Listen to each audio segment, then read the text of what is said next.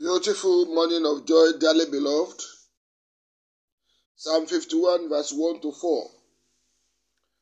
Join me to pray this prayer.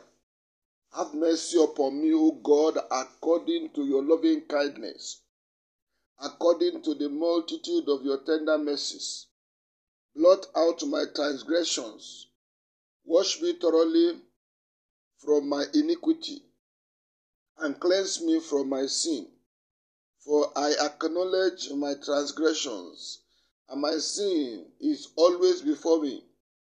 Against you, you only have I sinned, and done this evil in your sight, that you may be found just when you speak and blameless when you judge. Amen. Do the needful. In time like this, complacency is not tolerable. The world is in an emergency. We all should recognize the time we live. Right and positive action should be our watchwords. In our relationship with God, reconciliation is of utmost importance. The Bible says, now, therefore, turn to me with all your heart, with fasting, with weeping, and with mourning.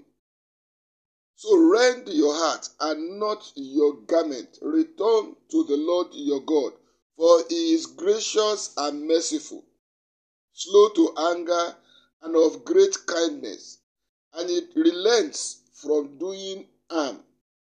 Who knows if he will turn and relent and leave blessing behind him, a grain offering and a drink offering for the Lord your God. Joel chapter 2, verse 12 to 14. After reconciliation to and with God, make peace with all the people in your life. Pursue peace with all people and holiness, without which no one will see the Lord.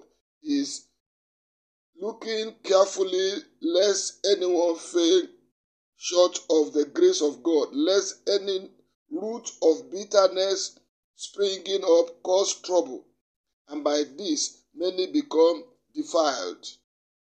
Lest there be any fornicator or profane person like Esau, who for one morsel of food sold his birthright.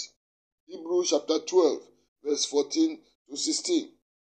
Our relationship with God and man make the basic needful we should do in time like this. Both have benefits and blessings that we cannot do without. Let us pray. O Lord our God, in the name of Jesus, I submit myself in repentance to you. Please draw near to me. I clean my hands from sin and purify my heart from doubt and unbelief. I regret sinning against you and causing hardship for my fellow humans. I plead in humility before you, our God. Have mercy on me and lift me up. Take away your anger and harm from me. Be merciful unto me. Let me enjoy your great kindness and blessing. I promise to be at peace with everyone around me and forgive those that transgressed against me. So help me God. Amen. Amen and amen in Jesus' name. Settle. Abayomi Ayinde Adegboyega, your daily prophetic takeover, say, do the needful and you will not regret your life. God bless you.